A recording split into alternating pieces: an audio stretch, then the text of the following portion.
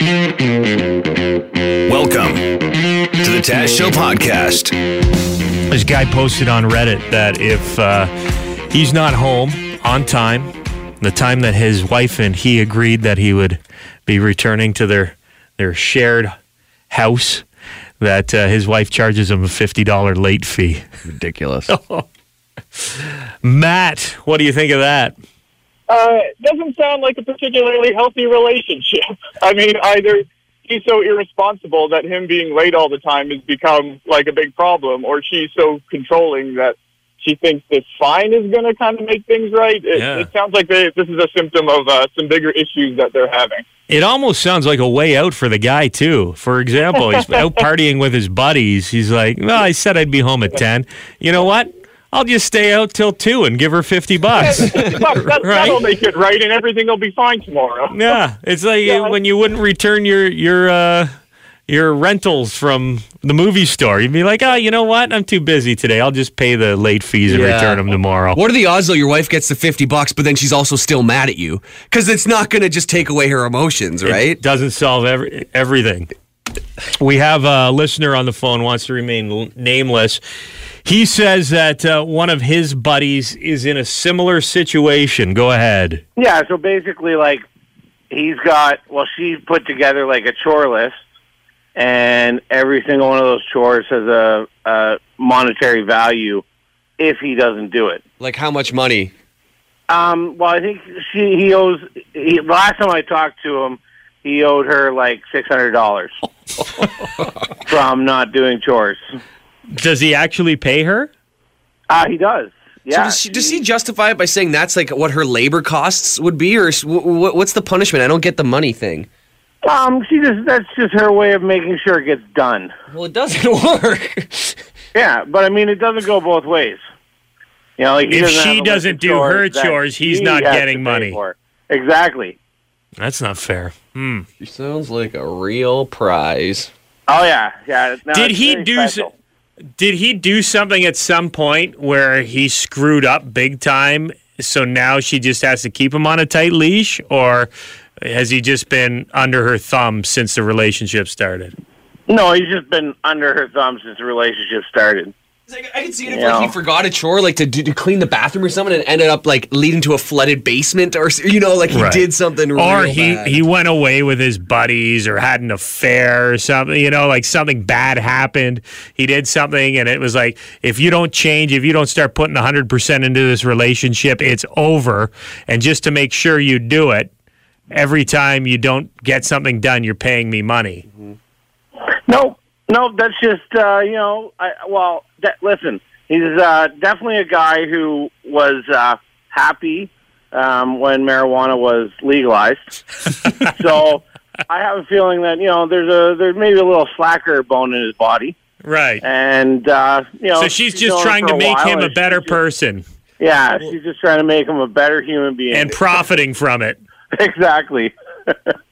It just reminds me of like a story in the book Freakonomics where you go, what motivates people? And there's a story about a nursery or a preschool or whatever, and parents kept on picking up their kids late.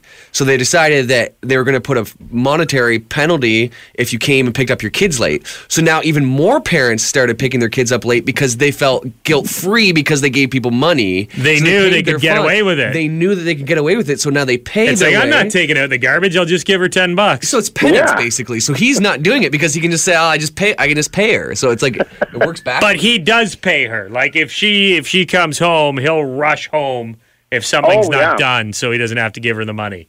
Oh yeah, like there's been days where like you'll be standing around having a beer and it'll be like, oh, gotta go guys, only got 7 minutes left to wash the car. That's gonna cost me $50 if I don't do it. Exactly. Hey, thanks. That sounds crazy to me. I just don't get the paying stuff. Like it's like a store buying their own thing. Like you're paying.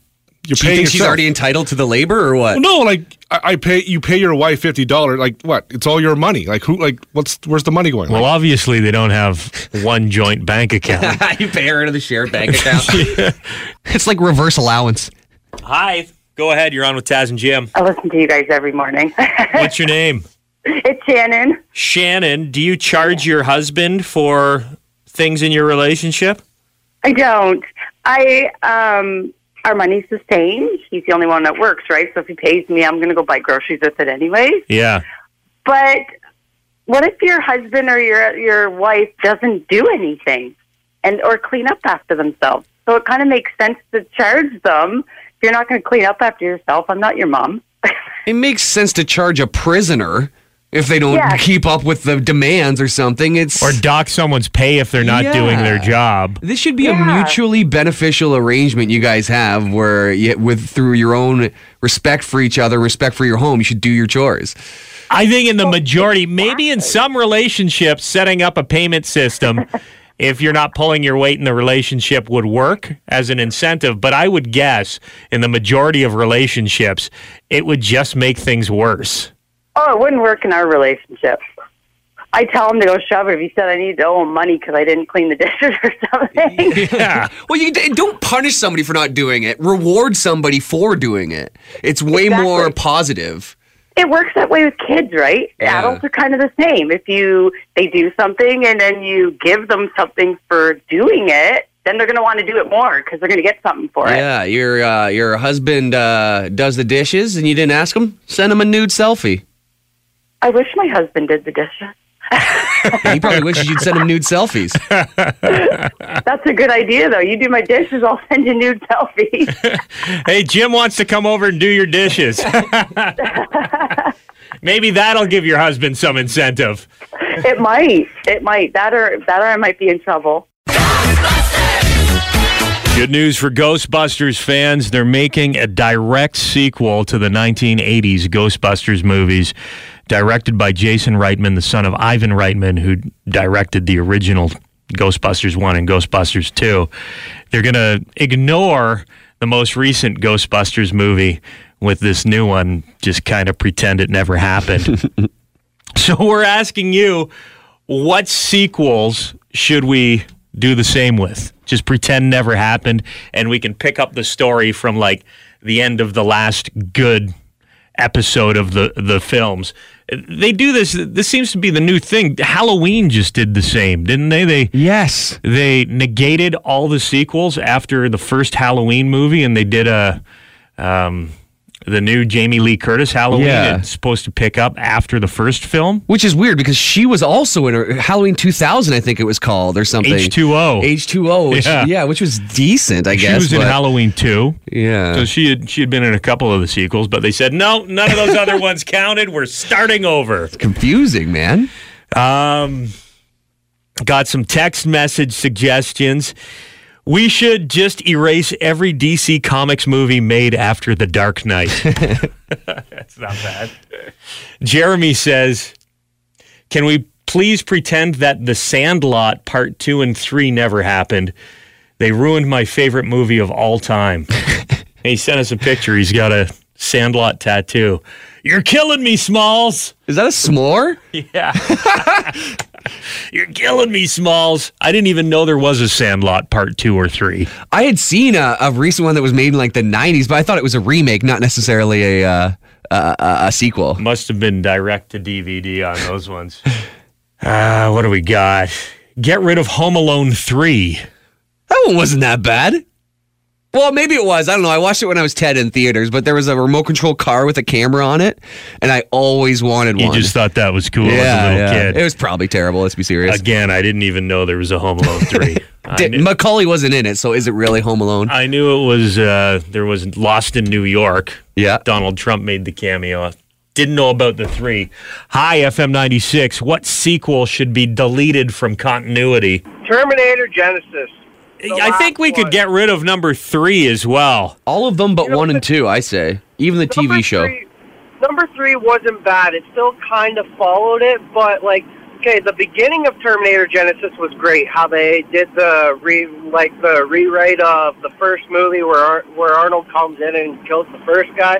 Yeah. But the rest of the movie was just ridiculous, like making John Connor the bad guy. And we're also forgetting about Terminator Salvation. The best part of that movie was Christian Bale freaking out on the lighting guy, and that didn't happen on screen. Terminator Genesis is just horrible. We should either do something different or just forget about it. Oh, good for you.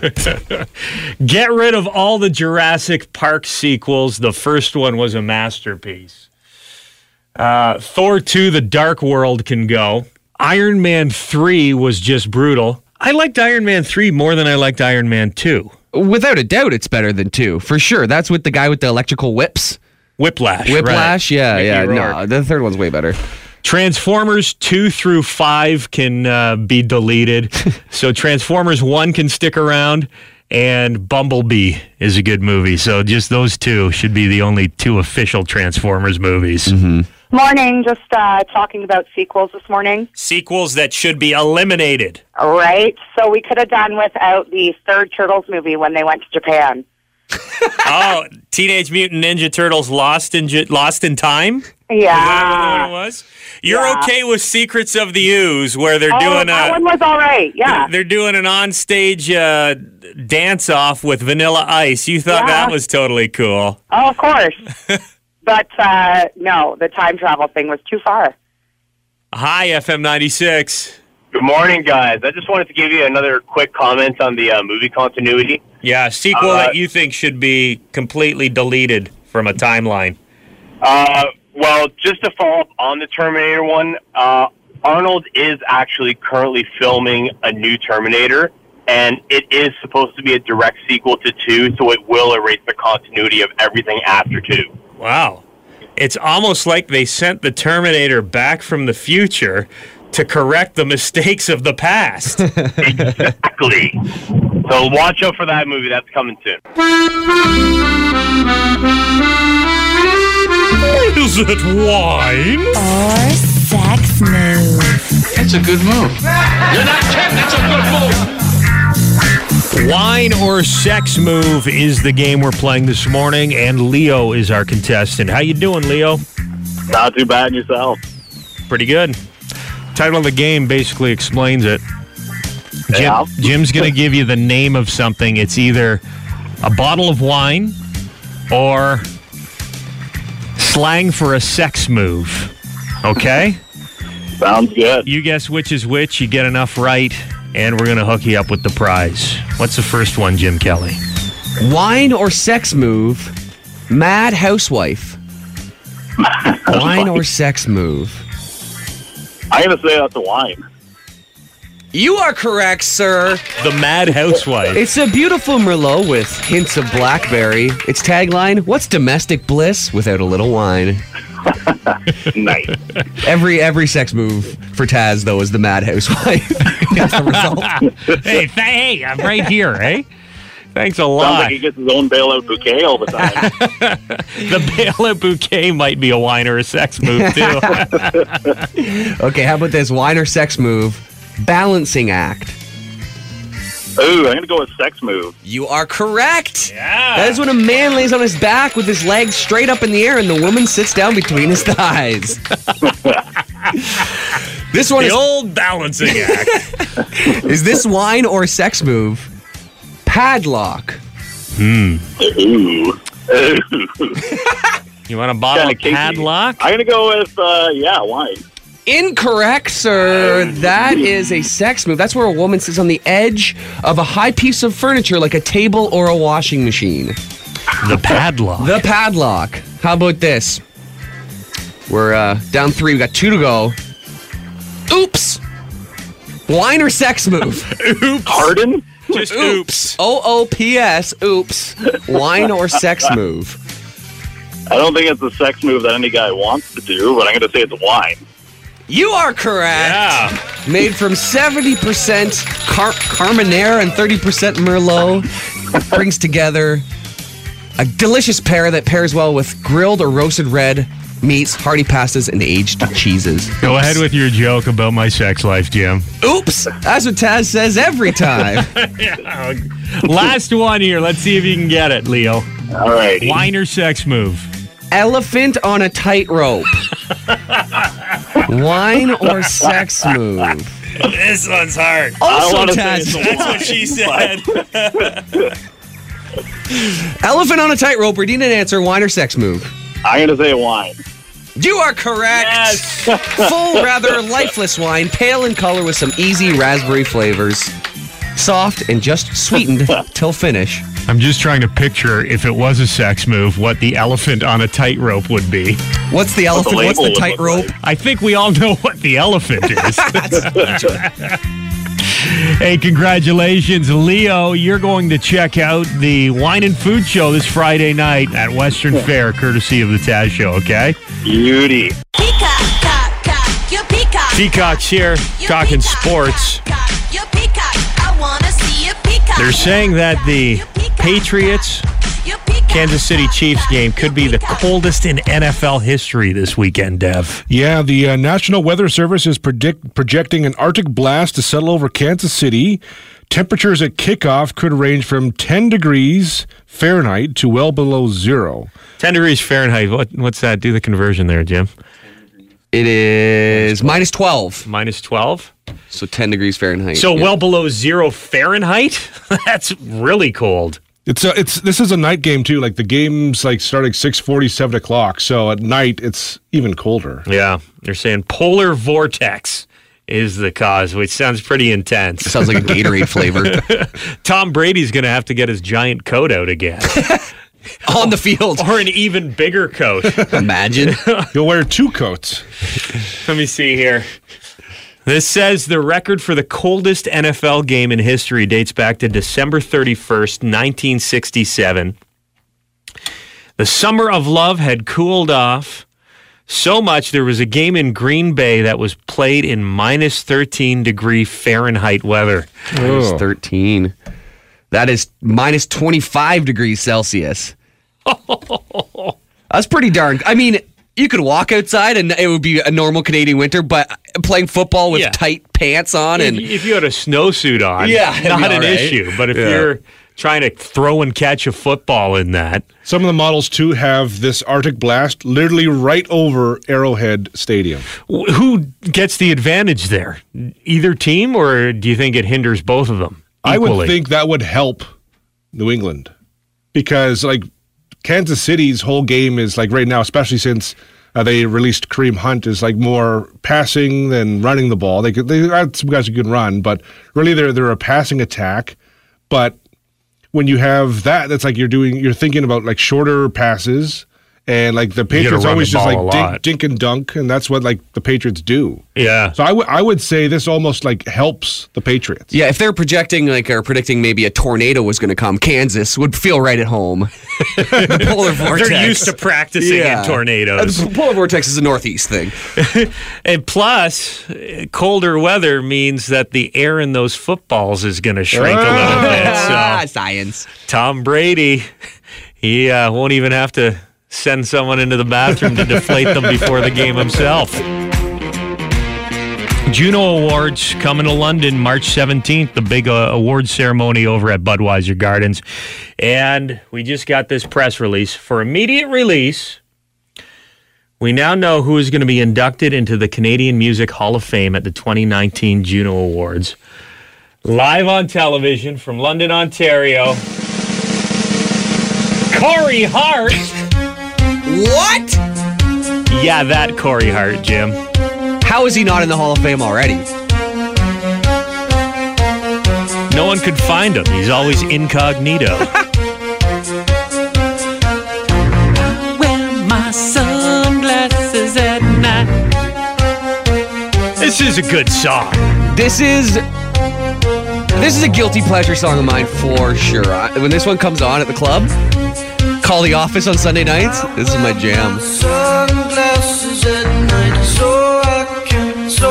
Just like the part where it goes in the chorus.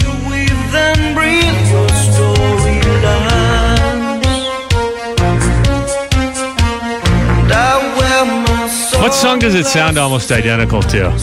Eurythmics? Sweet Dreams a little bit? Yeah, with that synth.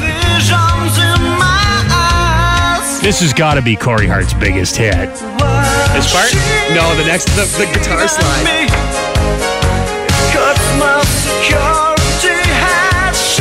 Well, this means Corey Hart is going to be in London for the Juno Awards. This part! This is it? Well, yeah. What a riff. Don't you dare switch the blade on the guy in shades, Jim.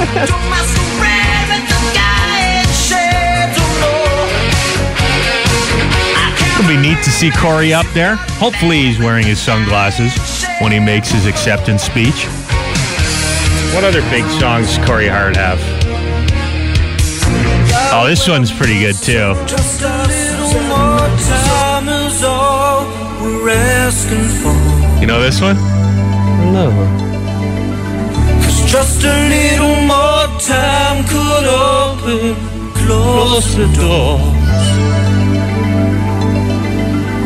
Just a little. You don't know this tune? I don't recognize it right now. Get ready for it. Here comes the kick in.